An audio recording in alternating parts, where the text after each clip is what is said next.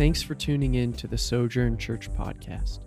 We are a church committed to the gospel in the context of family, living on mission to the city of Portland and our world. For more information, visit our website, sojournpdx.org. Well, if you enjoyed, the last 2 weeks, Ben, you're good, I've really just enjoyed the worship sets, and so that's a preview of Wednesday night. So come out Wednesday night to my house, and there'll be worship and prayer and intimate. We'll probably have some apple cider and maybe some COVID-friendly snacks where we don't touch each other's snacks, but we have our own wrapped or something like that. But come out to that, it'll be great. It's good to be together as a church family. Good morning to those of you online who are joining us as well. It is a privilege and an honor to stand here each and every week and to deliver God's word to you. I don't take it lightly, so I want you to know that. That's why I put in prep time and study time. It's not the only thing I do. I think as a church planner specifically, I should be doing a lot of other things. Wes, of those of you who've met him, is my church planning coach, so he, of all people, will tell me that. But I do think that I need to take it important because it is God's word. It's not Matt's word that I'm delivering to us up here. And there's weeks that there's things that I don't even like necessarily that I see here, but I go, but this is what God's word is telling us. So I just want you to know that in the front end. We are continuing our series this week, We Are the Church, and we will be looking at honoring. And what does it mean to honor leaders specifically within the church? What does it also mean to honor one another within the church? This idea of creating a culture of honor. Go ahead and open your Bibles, if you have them, to 1 Peter chapter 5. Once again, it's 1 Peter chapter 5. We'll be looking at the first 5 verses here in just a few minutes. Now, I must admit, on the front end, this message of everyone we've done in this series is probably the most awkward one for me to deliver. Because in many ways, as we look at it and you understand what it means as we unpack it, it seems like I'm talking to myself here. It could even seem like I'm kind of propping myself up on a pedestal in some ways, but I felt like it was worth including.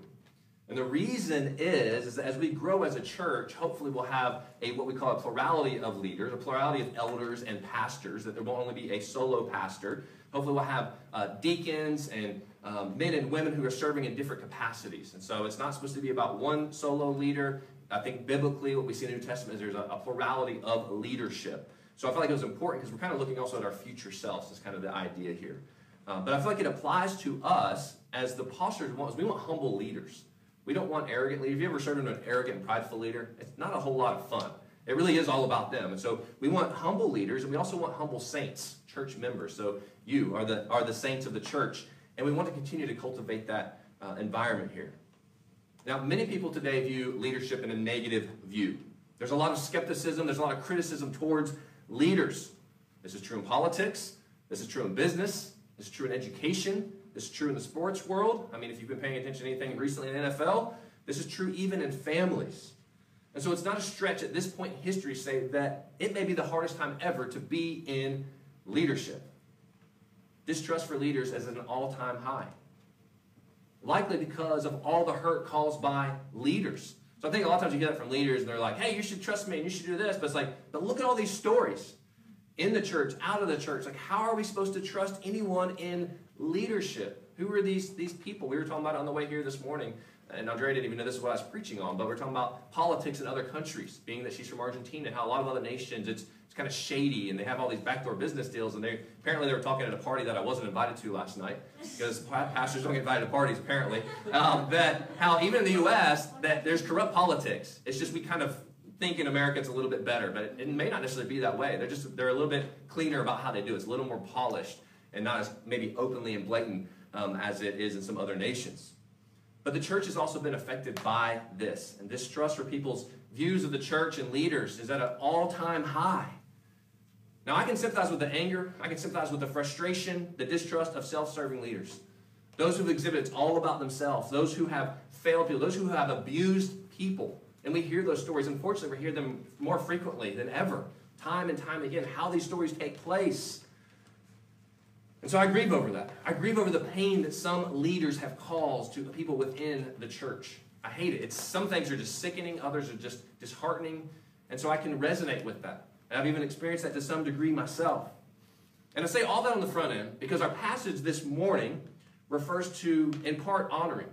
And specifically honoring pastoral leaders. And some of you might balk at that idea. I get it. Our generation is a little like, yeah, right. No way. So I want you to stick with me this morning. Trust for pastors and ministers in general is at an all-time low. Barna Research Group, they estimated 1,500 clergy leave pastoral ministry every single month. Now, I'm not sure how many enter it every single month, but 1,500 every single month leave. And believe me, the last 2 years have not made it any easier. The last 2 years have made it even exponentially more difficult in those in leadership. I have many peers, for one reason or another, who are no longer in quote-unquote ministry, who've left for a variety of reasons. But part of it is just the challenges, and just they felt like everything was on their back, and all the weight was on their back, and the last 2 years have just made it so difficult. They just crumbled and said, here, I'm done. I can't do it any longer. And so on one hand, I want us to be sensitive to all of this, especially to the mistrust and the abuse and things that have caused that within people. At the same time, and I said this on Wednesday night if you were there, we must, and I want you to hear the must, we must allow the Bible and the Holy Spirit to shape us on this matter. I think our generation, one thing that we're guilty of is we let our feelings shape us on matters. We let our experience shape us on matters. Once again, I want to be sensitive. Those are real. That is your experience. No one can take that from you. But if we are trusting in the Lord and we're pursuing the Lord, we must allow the Bible and the Holy Spirit to shape us on matters of life. Not only in this, but every matter of life. We can't just go, well, this was what I experienced and this is how I feel. Like, it's the Holy Spirit in the Bible, which is why at Sojourn we open our Bibles every single week. And we go, God, shape us. God, mold us. As that song said, I wrote on my notes that we need your presence to fall on us. We need to be renewed with the Spirit of God. And so in short, we see both the presence of bad and good leaders in Scripture. If you study the Bible, you'll know this. It's actually nothing new. It's not like all of a sudden in 2021 we see these stories. It was there in the New Testament, so it's kind of always existed since the fall. And that's not a cop-out. That's not to say because of the fall, this is why it's always going to happen. But in the real way, until the end of time, it will be that way. But regardless, we are called as the church to honor good leaders. And we also see that good leaders exist.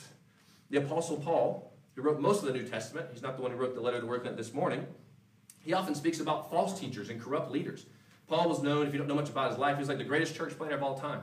He went about starting all these churches, but he also went back to all these churches later, and somebody's writing letters to them from prison, or he went to visit, and they all have issues.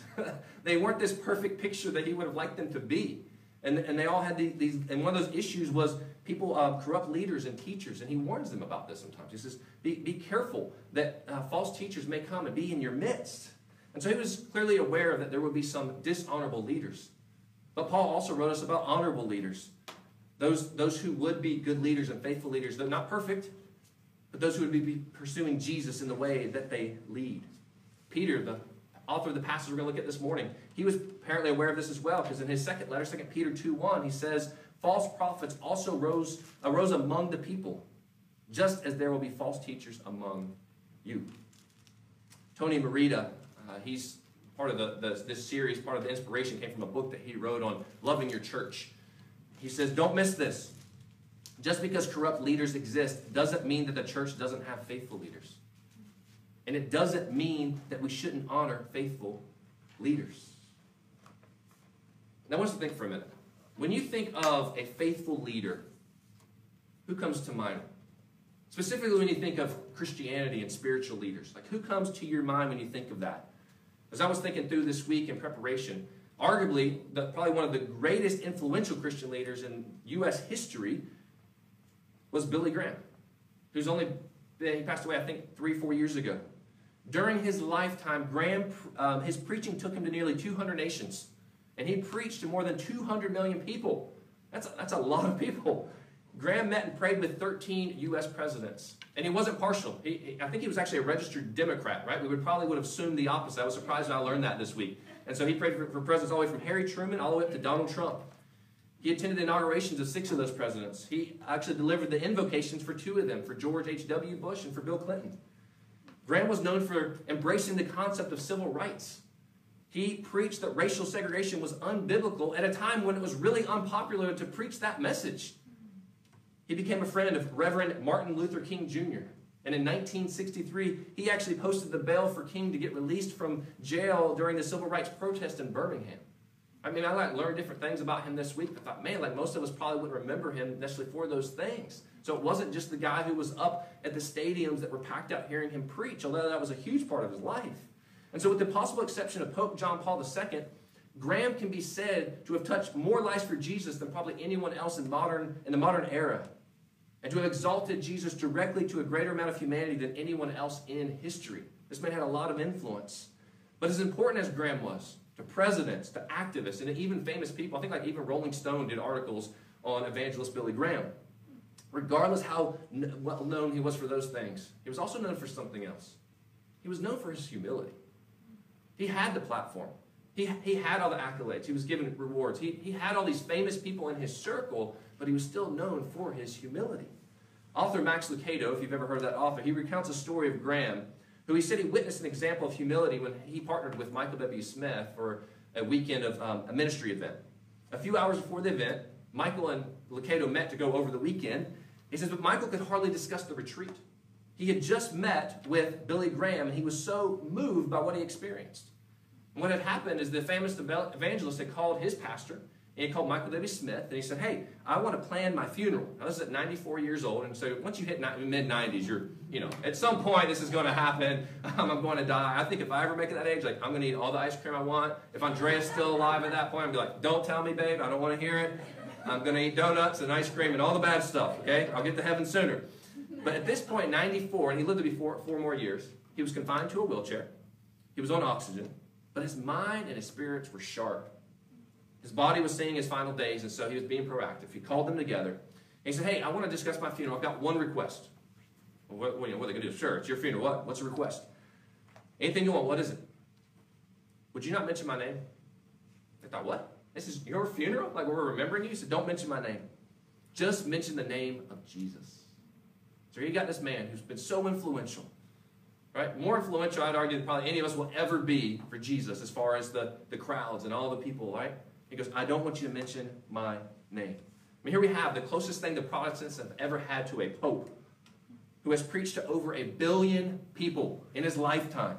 He filled stadiums on every continent. He advised every president of the last half century. He has consistently been at the top of the most admired list. And yet, what is his one request for his funeral? Do not mention my name, mention the name of Jesus. Although he was a preacher, he wasn't a pastor, and so those things are different. Graham tasted and knew success. He knew what that was like, yet he exemplified the type of humility that God requires, yes, requires of ministry leaders that we'll see in our passage.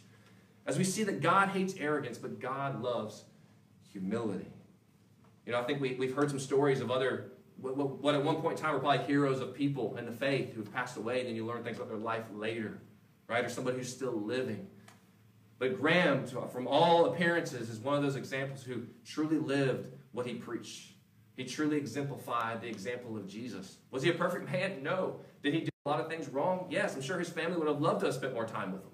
But he exemplified this humility that God requires of leaders. And so let's look now at 1 Peter chapter 5, verse 1.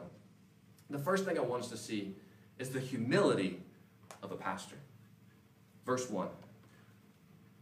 So I exhort the elders among you, as a fellow elder and a witness of the sufferings of Christ, as well as a partaker in the glory that is going to be revealed.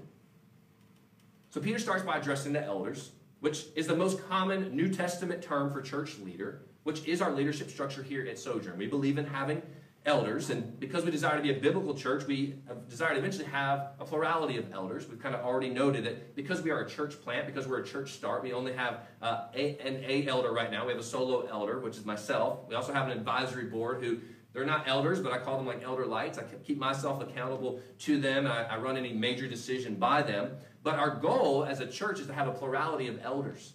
And so once again, part of this message is to our future selves. In fact, we're actually presently praying that God would raise up or bring to us a co-pastor. And so join us in praying for that, someone who can kind of share the load. I just think long-term it's unhealthy to have a solo leader. And I think that's actually going to the early part of this message, when we see the abuse that takes place and the mistrust. I think a lot of times because you will only have a leader. And so our desire is that we have multiple leaders. And so Peter addresses the elders, and he begins by calling on them for humility on the part of those who lead and who they are leading. And so in giving this exhortation to the elders, Peter referred to himself in a threefold way. First, Peter says, Peter, who is an apostle, he also served as a fellow elder, so he could relate with them. He knew what they were experiencing. He knew what it was like to go through the hardships and the benefits and the blessings of being an elder. And so he says, I can identify with you. I understand what you're going through. The second thing is Peter is a witness of Christ's sufferings. The reference of Christ's suffering is intentional.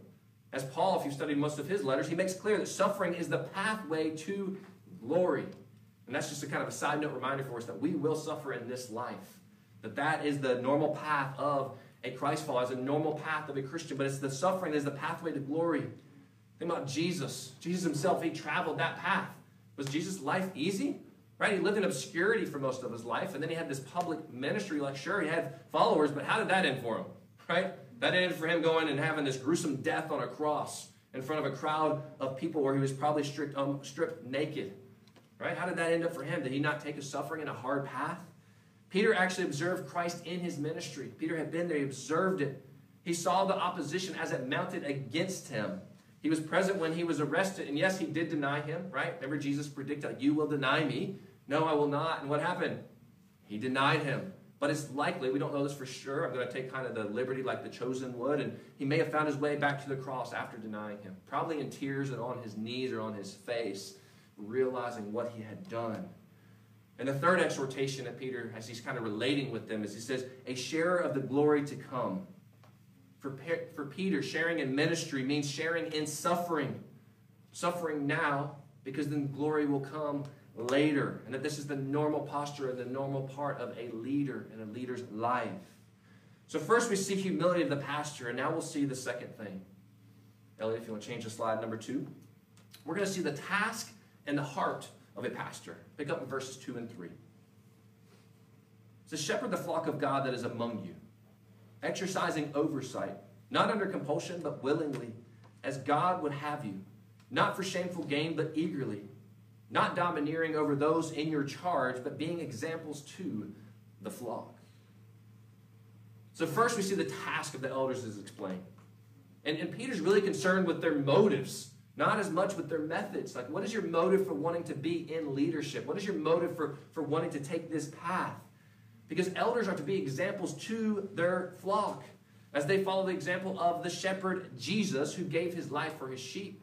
So when we look at the corruption of leadership, let's look at the church this week, right? When we look at that corruption, if leaders were following the example of Jesus, that would never take place. We see the life that Jesus lived. Like, leaders should be laying down their life for the sheep. And Peter gives 3 exhortations to the elders, and he wants to speak to their heart. He goes, here's the task that you have. What's your motives? What's your motivation for wanting to do this? And here's the heart of what it is to be a leader. And here's how it is that you're to carry out your responsibilities that have been entrusted to you.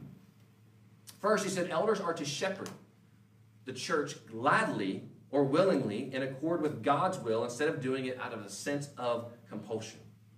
In other words, nobody should have to beg you to be an elder, right? So as you look at leaders in the church, like if someone has to beg you to do it, like please just do it. Like, you don't want that person as your leader. Elders should not serve under compulsion. No one should guilt trip you into doing it, but they should serve with their whole heart, desiring it only because it's God's will for them.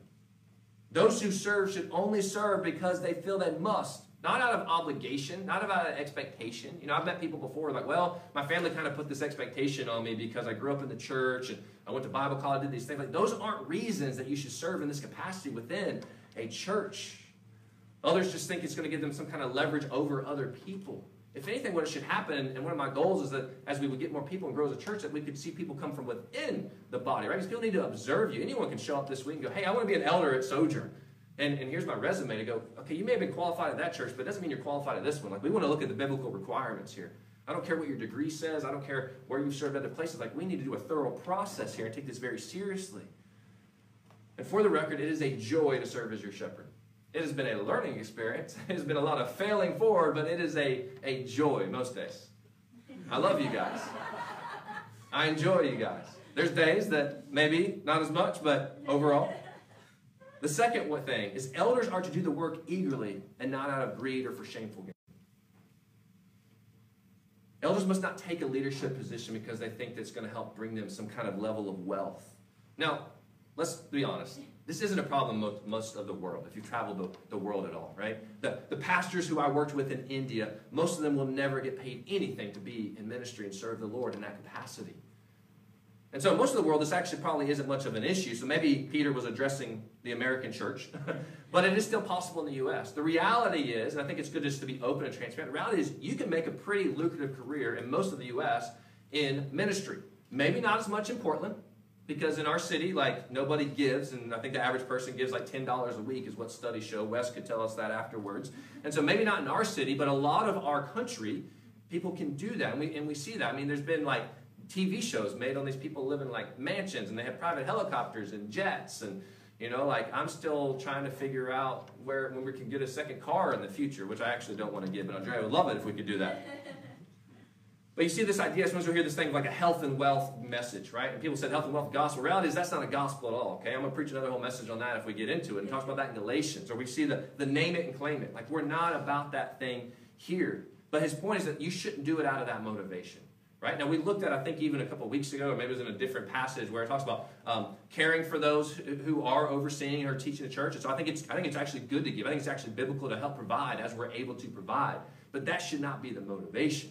Right? That should not be the heart behind it. The leaders of God's flock do not serve because they have to, but because they get to, because it's a willing privilege that they are allowed to do this. And so elders shouldn't complain about having to meet with people, preparing sermons, but it should be a privilege to get to do those things. It should be a privilege to shepherd and to help lead God's people. Third, they are to serve as examples to the congregation and to not use their place of leadership as a means to be domineering. And so we kind of see in verse 3 here that Peter shifts from an inward motivation to an outward behavior that we see take place. Elders are not to enter ministry so that they can be the ones ruling with an iron fist and to be in charge, or my way or the highway. Right? And we've seen that in churches. Once again, I referenced this a few weeks ago, but there's a very popular podcast out right now about a church that was massive, had massive influence all over the country. And it was in Seattle, so it was right here in the Pacific Northwest, and it imploded. And its implosion, in part, was due to a very domineering leadership style. And so we see that happen a lot in the church. But what we're to do instead, it's not so we can boss people around. We're to exemplify the character of Christ. If you study the life of Jesus, we don't see Jesus leading that way. We don't see Jesus living that way. But he serves as an example to those under his care. He serves as an example to those under his charge. And so followers of Jesus are to use their authority to serve. Right? We looked at serving a few weeks ago in the church. In our series. And we're to serve in the church and be imitators of Jesus and how we serve. 1 Corinthians 11:1 says, "Be imitators of me as I am of Christ." And once again, I fell forward, but that's my goal. I want to be able to say Sojourn. Be imitators, not of me, but of Matt, but ultimately be imitators because I'm looking to Jesus. And then we want to reflect Jesus in our church. We want to reflect Jesus in our culture. And under such leadership, the right character traits, the church flourishes. Right? Sometimes people think, why do we need leaders in the church? Because it's biblical. Right? We can't get away from that. Because there's something we've been called to do as a church. So I think there's a proper way. I know sometimes we're like, let's avoid all structure. And we have very little structure. I mean, just look around at our building right now. We have very little structure at Sojourn. But there is a biblical structure. I think part of that biblical structure is leaders, but not just anyone and everyone. There's a process. There is a requirement to be that. And so as a word of caution for us as a church, especially as we would add future elders, academic degrees and knowledge or administrative and financial skills, they do not automatically qualify one for leadership in the church. Those things will qualify you for leadership in businesses, in organizations, and maybe even other nonprofits, but not in the church. In fact, when we look at the biblical requirements, when we look at the biblical qualifications of those who serve in the church, they have little to anything to do with academic head knowledge. You can come in and tell me all your degrees and your Greek and your Hebrew and all these things. Right? That's a dangerous seminary, which I have 2 degrees from a seminary, is that you can puff yourself up with head knowledge, but your character is flawed, and it may have never penetrated down into your heart. You may not be living it out at all. Right? You'll meet those people. You get in arguments with those people a lot of times because they want to argue. Right? They want to show off their knowledge, and they want to be puffed up. Even not long ago, we had someone visit Sojourn on a random week. Don't worry, you're not in the room. They never came back. And it was like they wanted to argue with me. Like immediately. What's your bent theology? What's this and what's this? And I was like, whoa, man, like, I'm glad you came this week. Let's go grab some coffee. But it was like, oh, what do you, like, he just wanted to kind of hit me upside the head. And I was like, man, we need people, but God, I'm not sure if that's what we need right now. And honestly, I'm kind of glad that person didn't return back. It just wasn't the right season for us as a church. The third thing we see in this passage is the reward of a pastor. Verse 4. We've already discussed pastoring is not easy. Burnout is at an all-time high. Those quitting is at an all-time high. So how do we keep pastoring people? How are leaders supposed to continue to do this? The good, the faithful ones. If you look at verse 4, I think it tells us the answer. And when the chief shepherd appears, you will receive the unfading crown of glory. Jesus here is referred to as the chief shepherd, a rare term that actually occurs, to my knowledge, nowhere else in the New Testament. And so this reminds those leading within the church that they're fundamentally servants, that they're not authoritative dictators, that their positions of leadership is a precious responsibility, not a privilege in which they advance their own life and status and career. And as shepherds, they're reminded they serve under the chief shepherd, doing his will rather than their will. You see, if we follow the biblical example, everything actually works out really, really well in life. I'm just thinking right now, even like marriage, all right? We get kind of like, what does this mean? Why submit to your husbands and, follow the church? Like, if we live that out, it actually is a beautiful picture and a really, really healthy picture.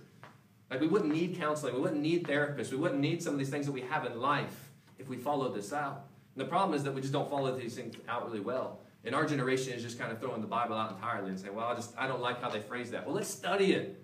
Let's see what it actually looks like.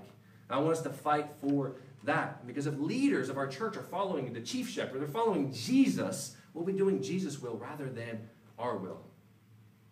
And I know that we're at church, so I'm supposed to say this, but Sojourn's about Jesus, okay? Those at home, Sojourn's about Jesus. Nothing else. Not about Matt. Not about Portland. Not about you. Not about good coffee, although we probably have some of the best coffee of church in the city of Portland. Not about donuts. We're about Jesus and doing the will of Jesus. Are we going to get that wrong sometimes? Yeah, we will. We're called Sojourn. We're taking this journey. And sometimes we get it wrong. But there's grace for that. There's mercy for that. And thank God there is. And so as pastors, they need to keep their eyes on Jesus, the chief shepherd, the real senior pastor. So if somebody says, who's the senior pastor of Sojourn? Tell them Jesus. And who serves under Jesus? Matt and the rest of us. And it says here that we will be rewarded for our faithful service. Wayne Grudem of verse 4 says, it seems to indicate that the elders in local churches should fulfill their office in ways pleasing to God, not in order to obtain an honor or wealth in this life, but to obtain a special reward, an unfading crown of glory when Christ returns. So for most, like we hear those big names and the stories and the mansions and the private jets, but for most, right? Think about obscure pastors. I'm one of those. Think about obscure pastors. No one's ever heard of you. You're never going to write a book. I think those are probably some of the most faithful ones, right? And did Jesus come for the big, shiny, flashy ones? No, right? Jesus tells us to go to seek the people that no one else sees. So I think for most, a life of leadership in the church is actually a self-sacrifice. And is it worth it? Like, is it worth it on this side of eternity? According to this verse, absolutely it's worth it. Because it says, they will receive an unfading crown of glory. Think about this time when they had sports competitions and, the equivalent of our Olympic Games. They would get like these leafy crown of glory, right? That would eventually wither or eventually, die and you just kind of throw it away. Maybe they kept it. I don't know. I would probably throw it away. But this says that we will receive an unfading, right? The leafy ones fade away, but the ones that we'll get in heaven do not fade away. And that we'll get to return that crown of glory. We'll get to lay that at the feet of our Savior. And what a sweet moment that'll be. As we see our Lord and Savior Jesus face to face. And we can say, here's this unfading crown of glory. I never got the accolades on the other side of eternity. I never got the mansions and the private jets. And you might look around and realize that, hey, some of those people aren't here. I'm not judging whether they will or not be, but they may not be. They're going, man, I've got this crown of glory. And Jesus, I want to give it back to you. What a sweet and glorious moment that'll be. Which brings us to number 4, the pastor and you. Verse 5, first part. It says, likewise, you who are younger, be subject to the elders. Now, you who are younger likely means younger members of the congregation. Listen up, boys. Who are more likely to be stubborn and resistant to leadership. Now, I am coaching a bunch of 10 and 11-year-old boys, and I've about had it up to here with their stubbornness and not listening, just on like passing the ball to each other. But here we're talking about in the church. And so it says, be subject. What does that mean? It indicates a general willingness to support the elders' directions. To be subject, to kind of go with the leadership of the church, trusting that they're following the chief shepherd, Jesus. And if they are, it shouldn't be a big issue for us to do. And you know that if you've been in any leadership position, and all of us are, it could be among our friend group, it could be in our family, it could be at work, it makes it a lot easier to lead if those you're leading are supportive of your leadership. Doesn't mean that they agree with every single thing, but they're generally supportive of what it is you are doing. And the reality is, when I thought about this verse, I thought we all think we know more than we do, no matter what our age. And I thank God I was not in a position to plant a church in my early to mid-20s, because I would have told you that I was ready. I would have told you that I knew what we needed. I would have said, I know all these churches are doing it wrong, and we're going to do it this way, and here's how it would have looked. It would have been a train wreck. It would have been detrimental. And thankfully, no one was laying hands on me, and no one was saying you're qualified to do that at that age. Now, I realize in my mid-30s how little I actually knew in my mid-20s. But I'm guaranteed when I'm in my mid-40s, I'll look back at my mid-30s and go, oh my goodness. So I thank you guys for sticking with me when they're in my mid-30s. But I'll realize how little I knew. And I imagine that continues on through life. And you look back, you realize how little you knew and maybe how arrogant you were in different things. Now, why is that? Part of it's just a natural maturing process. Right? We have to mature beyond something. The 10 and 11-year-old boys I'm coaching right now, when they're 12, 13, when they're 15, they're going to look back and be like, oh my goodness, look at those 10-year-olds. They're going to have another whole set of issues, but they'll realize that. And then the same way with us, we'll look back. But there's also a part of a spiritual maturing process that takes place. I think that's what Peter is addressing here. So it doesn't matter actually your physical age, but where are you at spiritually in your maturity? This is why 1 Timothy 5:22 instructs us church. It says, do not be hasty in the laying on of hands. In other words, don't go, oh man, this person's got this degree and they've done this, and let's just lay on hands and here you're a leader. It says, do not be hasty. Don't do it quickly. Go really, really slow. I've been accused of being too slow when it comes to these types of decisions, but this is why I take it really, really seriously. I look back at my own life and go, man, I would have told you I was ready in my early mid-20s, but nobody was laying hands on me. Nobody was saying, Matt, you're qualified to do this and this. Like, eventually that did come, but no one was doing it back then. A couple of years ago, we had a young guy who finished college. He started his master's, and as soon as he joined Sojourn, he wanted to be an elder. He wanted to go ahead and he wanted to preach. Those are good aspirations. But unfortunately, this individual refused to follow this verse. This individual thought more of themselves than they did the process. Unfortunately, things did not end well and things did not go well. And so let me address those of you in your early to mid-20s. I know we might have some online. I know we have some in the room. Take it from your big brother. That's what I told the interns all summer because they were like 20, 21. I said, take it from big brother Matt. I'm not old enough to be your father, but I'm old enough to be your big brother. An older cousin. The church is not perfect. Leaders in the church are not perfect. There will be disappointment. At any church you go to, you can visit every church in our city, you can come back to Sojourn, and there will be disappointment. Only Jesus will never let us down. Only Jesus will never fail us. But, and I want you to hear that but, that is not a reason to neglect the bride of Christ. There is a biblical process that Jesus himself left for us, right? And sometimes we scratch our heads and we kind of go, why did you leave it this way? It would have been a lot easier if you just stayed here with us. And some of those answers we won't get this side of heaven, unfortunately. We just won't be able to scratch that itch. It's just like, I remember I used to be the Chick-fil-A cow, and I couldn't, I would get, sweaty and itchy, and I would just have to I'd have to move my body like this. I couldn't scratch that itch. This is one of those itches you got to put on your costume for Halloween. You just can't scratch it. That's what it's going to be like. But we can't neglect the bride of Christ. We're still called to be part of community. That's the whole reason we're doing this series. I want us to be reminded that we are the church. And there are these things that we're called to do, and we're all called to be involved. Carey Nieuwhof said the ultimate consumerism isn't going to church. A lot of times we hear about church, and you think, man, it's like consumeristic in the U.S., and it is in many ways, but I like this quote a lot. He said, that's not the ultimate consumerism, isn't it being part of a church? It's walking away from it.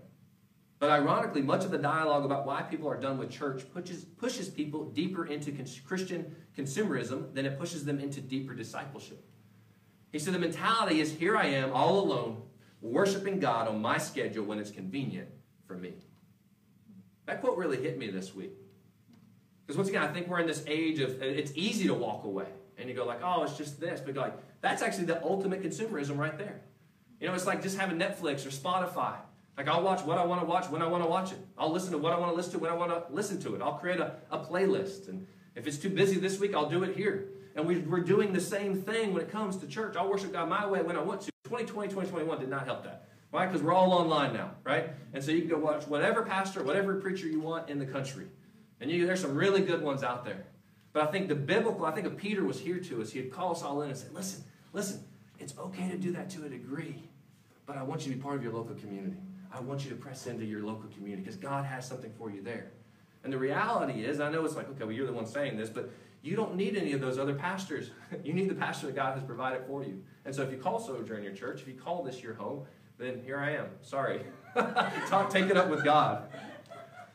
And at the risk of this verse being misinterpreted, the purpose of this verse is not to encourage obedience no matter what leaders might say.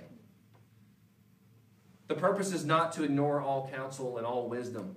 If a leader comes, if I come, or any other leader in this church contradicts what God says, if we contradict the moral standards of what we see in the Bible, if we start violating the gospel, then you have my full permission to leave and to tell me and slam the door on the way out.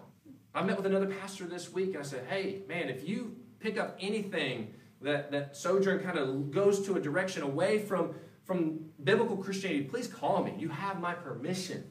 I want people to be mindful of watching, but the same goes for you. So that's not what this verse is saying. So I just want to make sure I put that out there. This verse isn't suggesting that leaders are exempt from accountability before the congregation, because they're not. Leaders should also be held accountable. That's part of the reason we also meet on Wednesdays and we gather in a little more informal setting, but we can kind of discuss, right? Iron sharpens iron, and part of that is the conversations and the studies that we have on Wednesday nights. And so what this verse is referring to is the humble, God-honoring leaders in the church. Okay? That's what we have to keep in mind, right? Terms are important. Definitions are important. The type of leaders we're talking about are important. Finally, let's look at the second part of verse 5. It says, clothe yourselves, all of you, with humility toward one another, for God opposes the proud, but gives grace to the humble. That's actually the start of a new thought, but it's in the same sentence, the same verse, where Peter has now kind of moved on from this discussion of leaders and the relationship to leaders in the church to relationships of others and with one another in the church. So it's really kind of this distinct section here, and it opens up further, but we're only covering verse 5, dealing more generally with interpersonal relationships within the church, so within all of us. And he uses this metaphor of clothing, or of fastening on garments. Anybody got dressed this morning? I buttoned my buttons, to speak of this atmosphere of humility toward one another, which should characterize relationships among Christians, that we should treat each other this way, with honor, with respect, with humility. And the reason for putting on humility is that God opposes the proud, but he gives grace to the humble. That's what he says in the second part of that verse, which is actually a quote of Proverbs 3:34. And so no one is exempt. For Peter, this includes church leaders and non-church leaders, young and old, new Christian, mature believers, everyone in between. And this is addressed to all of you. So he's referring to all of us this morning. Now, I quoted this last week, but I think we could quote this every single week if you haven't already printed it out and put it on your mirror. Philippians 2:3 and 4. Church, do nothing from selfishness or conceit, but in humility count others better than, the New American Standard says, more important than, yourselves. Let each of you look not only to his own interest, but also to the interests of others.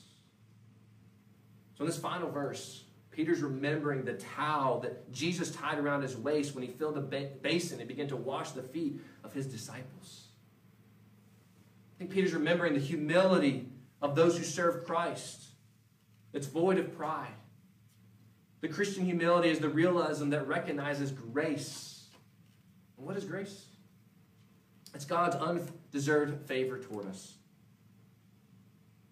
Grace is what enables us to live this Christian life of humility. Otherwise, we can't live it out. Otherwise, I think deep down we're all prideful. We're all arrogant. We're all about ourselves, right? That's why when you take a picture, we went on a little, kind of like a hike yesterday. We took a picture, and what's the first thing I did? I looked and go like, no, my eyes are closed. No, I'm not smiling. I don't care how everybody else looks in the picture. I care how I look in that picture. And if I look good, that's the one I'm posting on my Instagram story, okay? And Andrea's like, my hair was, like, babe, I look good, okay? But it's the grace that enables us to live out this humility.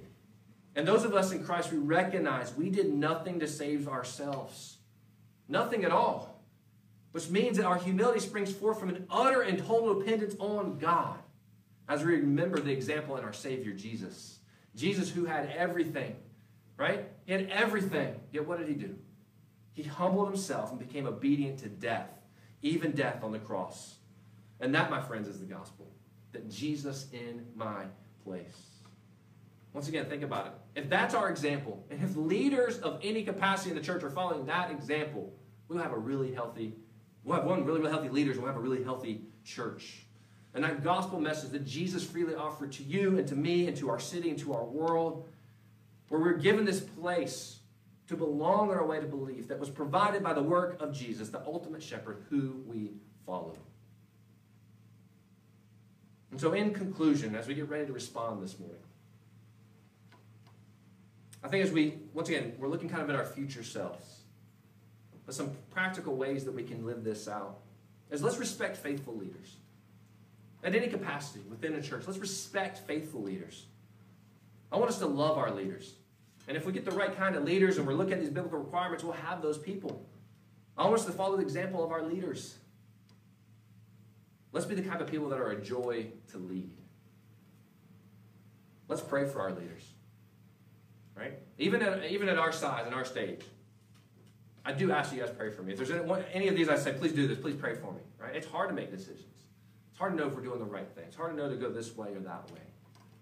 And finally, let's create a culture of honor. Let's honor one another. Amen? Let's honor one another in the church. Let's be that welcoming environment we talked about in week 1. Let's talk about where people can belong here. Let's talk about caring for one another and serving one another. Let's talk about honoring one another. So let me pray for us, then we'll respond to that end. God, it is an honor and privilege to stand up here before the people of Sojourn, but ultimately before you. God, we want to create a culture of honor because of your example. Your example of humility, that you came and lived this life. You went through the hardships that we go through, yet without sin. Jesus, you became obedient to the point of death, even death on a cross, and you offered us a way to be restored and reconciled to our Father in heaven. And God, may we as a church, God, from the youngest to the oldest, from the least mature to the most mature, follow your example as the chief shepherd. And God, as we add leaders at any level in this church, whether it's leading and setting up, or leading kids, or leading and making coffee, or preaching the word, or playing music, at any level, that we would be humble as we follow your lead and your example and lay down our life for others. It's in your name, by your power, we pray. In Jesus' name. Thank you so much for listening. We'd love to hear how God is working in your life. You can connect with us and find more available teachings and resources at our website, sojournpdx.org.